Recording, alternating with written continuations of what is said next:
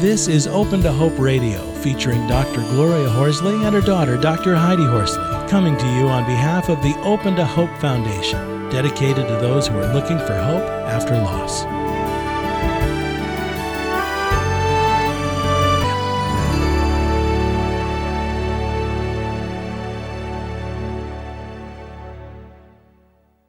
Welcome to the Open to Hope Show. I'm your host, Dr. Heidi Horsley, and I'm here today with my co-host, Alan Peterson, the Executive Director of the Compassionate Friends. Hi, Alan. How are you today, Heidi? Good. I love that you're co-hosting. For those of you out there that have tuned into us before, Alan co-hosts with us a lot, and Open to Hope partners with the Compassionate Friends, and we love all the collaborative work that we do together, don't we, Alan? We do, and I especially love doing shows when we are interviewing a friend of the Compassionate Friends. And today our guest, Harriet Hodgson, shares so much of her great information. She's a terrific author, writes articles for our magazine, so she touches a lot of lives with her story and with her wisdom. She's a terrific writer, so I'm excited to be on this show in particular, Heidi, because we have a very special guest today. I agree with you, Alan. Like you said, Harriet is a friend of ours. We have done a lot of shows with her. We've done shows with her in the past.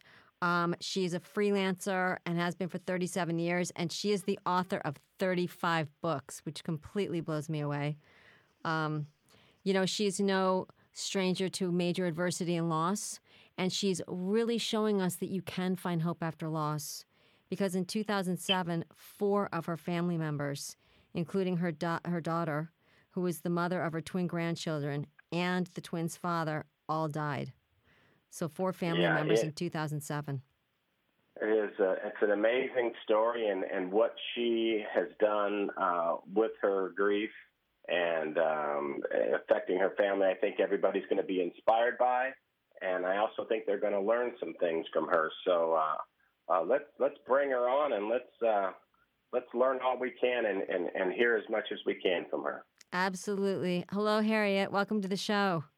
Thank you. Good to be here. And, our show today is about raising grandchildren because you found yourself the parent all of a sudden of your grandchildren, and you yourself were grieving, and your grandchildren have turned out so amazingly well. Well, I never thought that I would be reliving the teenage years, and I can't imagine how the grandchildren felt to have both parents killed in separate car crashes. It's just something that, out of a horror movie, really, only it was true, and they were 15 and a half years old when they moved in with us. Wow. And we've always been grateful that our daughter had a will, and we were listed as the guardians in the will. And I just remember the day she told us about that. Helen and the twins were coming over every Sunday for dinner. At that time, Helen was divorced, had just gotten divorced. And so we decided to rally as a family, and she came over for dinner. Beautiful summer night, and as she was backing out, she just, Mom and Dad, I forgot to tell you, I just made out a will, and you're the guardians. And she waved and backed out of the driveway, and we waved, and we really didn't think about it. Mm-hmm. And we certainly thought about it when the court appointed us as their guardians. How much longer after that time where she waved did she end up dying in a car accident? Well, that was in the summer, and she died the following February. Wow.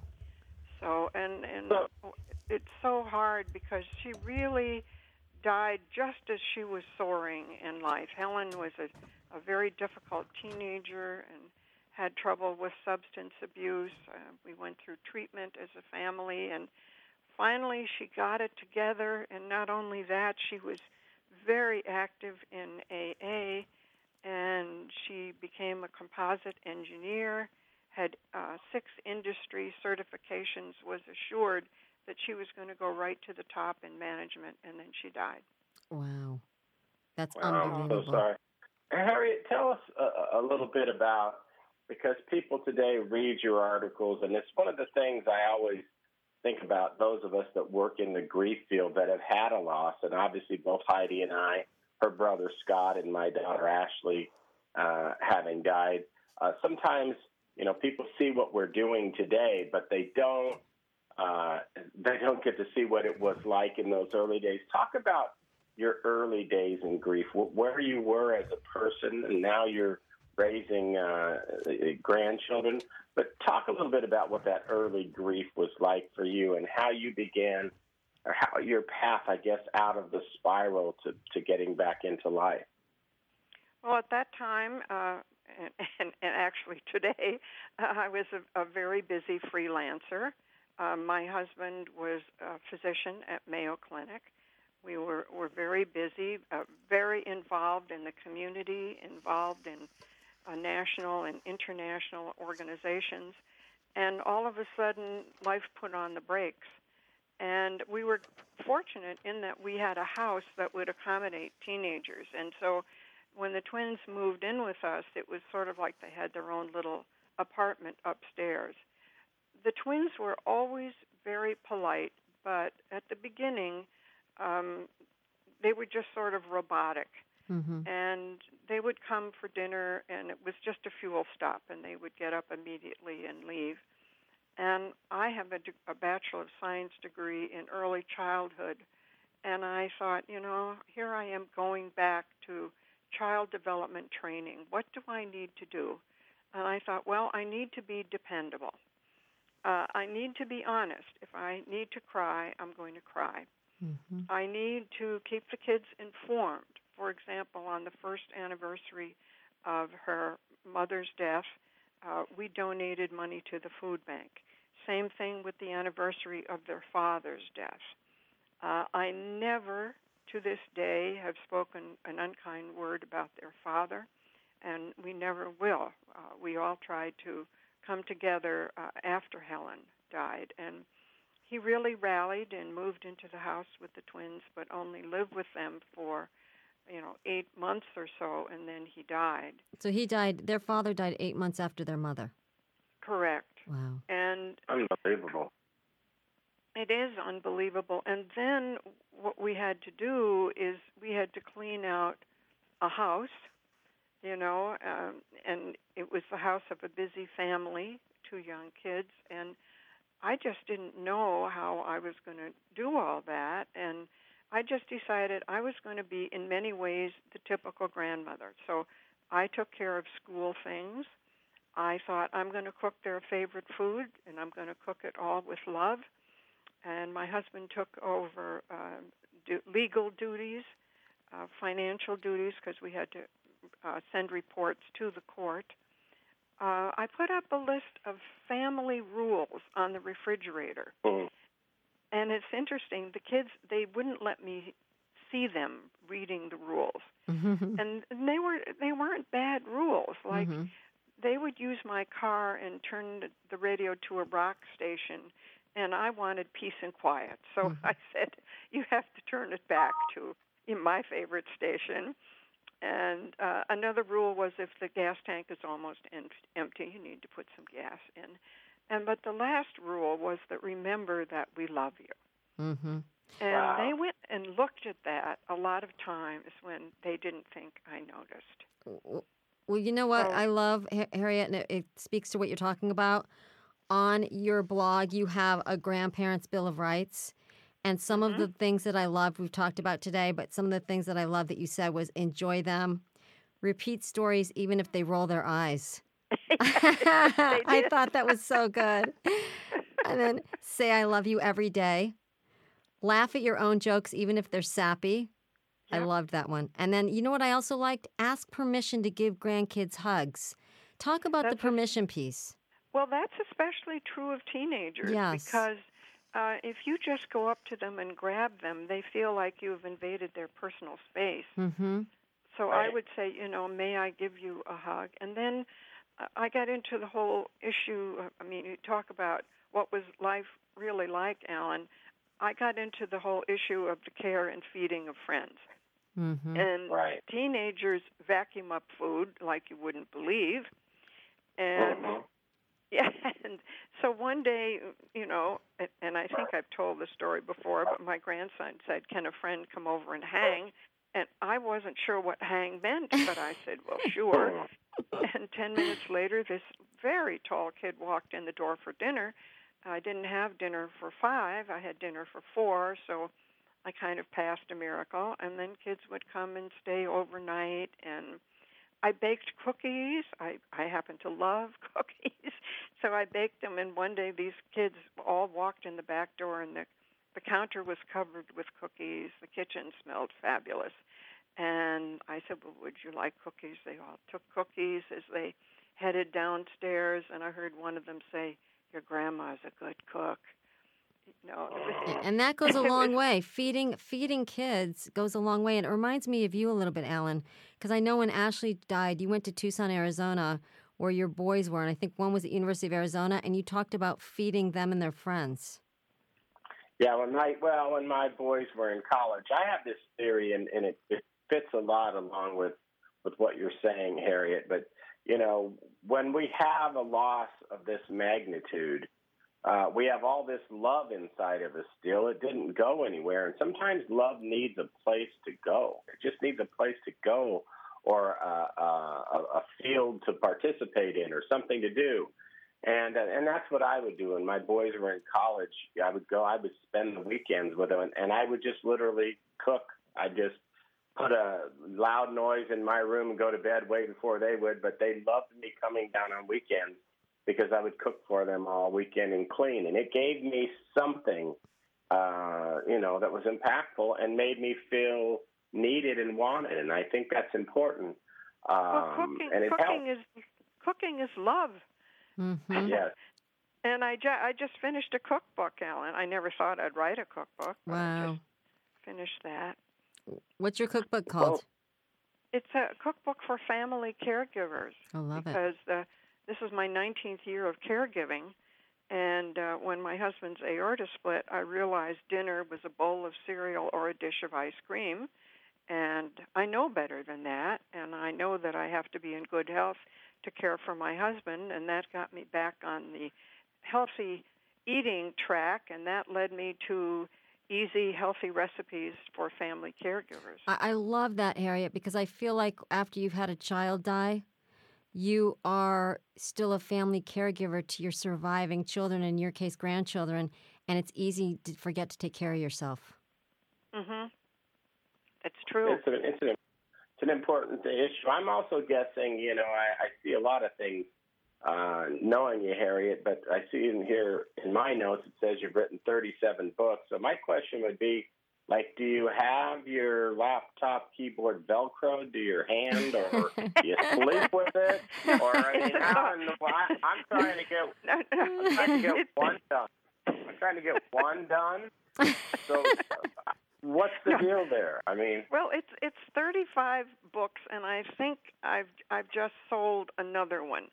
But I'm switching from caregiving to grandparenting. Mm-hmm. And I'm going to do 2 books on grandparenting because I was, the kids' caregiver and guardian for 7 years. But then, by golly, they grew up, and one got married. My husband, John, escorted her down the aisle in his wheelchair. Hardly a dry eye in the church at that. Anybody who knew our story. Our grandson was just accepted at the Mayo Clinic School of Medicine. Wow. He's a freshman. Wow. That is an achievement. They get 5,000 applications a year and take 1%. So that is an achievement. And our granddaughter has an executive position with the Salvation Army in St. Paul, Minnesota, and is also an independent photographer. And I got to thinking, my relationship has changed now. They have a history with Grandma and Grandpa, and they remember it, and they come a-running, as the saying goes, come a-running if we need them. But it's adult-to-adult conversation now. Mm-hmm. And it's been an adjustment, but it's also been wonderful. You know what, Harriet? I'm just struck by the fact that both your grandkids have been so successful despite losing both of their parents. And, when you talk, the one thing, you just are a very solid, stable person. And I love all your advice. But what piece of advice would you give people out there that are raising children and grandchildren and are also grieving their own losses? Because you were, and yet you were able to, create this environment for the children where they not only survived, but they thrived. Well, I think, first of all, you aren't just needed. You are necessary. You are the supporting structure then for those children. And I also think it's important to not be a replacement parent. There are now in the country more than 10% of all the grandparents in our nation are raising grandchildren. Wow. And so 2 acronyms came from that, Grandparents Raising Grandchildren, GRG. The other one is GAP, Grandparents as Parents, serving as parents, but you are not replacement parents. And I think that could cause a lot of hostility. So I came right out and said, we are not trying to replace your mom and dad. We're your grandparents, always will be, and we love you. That's I think that's terrific. I'm looking at some of the titles of your book, and before we leave today, maybe you can help people who might be interested. But some of just your titles, The Journey from Loss and Grief to a New Life. You have another book called Writing to Recover Journal. You have another one, 101 Affirmations to Ease Your Own Grief.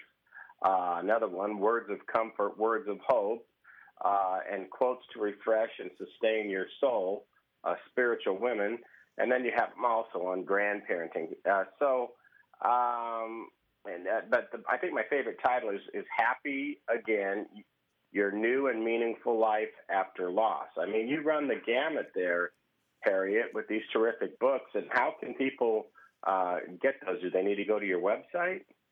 No, I don't sell them on my website, although I'd love to have you visit it. But they're either on Amazon or with my latest publisher is called Write Life, WRITE Life, and that's the publisher of Happy Again. And that book came about for an interesting reason. I met a friend in the grocery store, and she said, "Oh, you look happy." And I said, "Well, I just started coloring my hair." And she said, "Oh, nothing to do with that." She said, "It's in your eyes." And I have had actually many people say that. And you have to say to yourself, it's a tough time. The world looks pretty black, but I can get through this. And then it's the old adage, count your blessings. Because I thought, well, I am in a house that I love. I have plenty of food. I'm warm. I have a car that I love, bright red. Hotshot grandma driving around town. Love it. And I have kids who are counting on me and love me, and my husband felt the same way. There was no time for faltering. Vulnerable children needed us, and their future depended on us. Well, I love that you're saying this. Vulnerable children needed you, and their future depended on you, because one of the worst things that parents out there can do is to say, this loss is so bad that I don't want to go on living. I can't tolerate it anymore. I don't want to be here, because it gives us surviving siblings the message that we're not enough. And that's not a message that you want to give siblings that are grieving and children that are grieving. So you absolutely gave your grandkids the opposite message. So I love that. Don't you, Alan? Yeah, I absolutely do. And I think, like I said, love needs a place to go, and I think you found a wonderful way to invest your love. And sometimes in grief, it's just something that will keep you moving. Taking that next step is so important. And so, we encourage people to always look for that, to find your place of value, whatever that is. But grief can be very transformational, too, and it can lead us. Our life is different. It's not what we expected, but it certainly can take us to a place where we can have a quality of life, a life with great purpose and deep meaning. That is out there for all of us who grieve if we just put our pants on and put one foot in front of the other, keep telling their story and keep their memory alive. I really believe in that, and obviously you do as well, Harriet. Oh, and I'm so glad you said that, Alan, because it's true. And if you look around, you will find the direction that you need to go. You need to be open to that, and don't be afraid to ask for help if you need help. Our whole family acted as a support system, so we were very fortunate in that regard. So, and I didn't have time to join a support group or anything like that. I got up at 5 in the morning, wrote for an hour, gave the kids breakfast. We drove them to school. It was a packed day, but every day was a worthwhile day. Well, Harriet, I want to thank you so much for being such an inspiration. And before we end, could you tell people where they can find you? What is your website? It's www.harriet, Harriet, Hodgson, HODGSON.com. And then it's Right Life, WRITE, life, one word.com. Wonderful. Thank you so much, Harriet. And for those out there that have lost hope, please lean on Harriet's, mine, and Alan's until you find your own. Thank you, Harriet. God bless you. Thank you, Harriet. Thank you.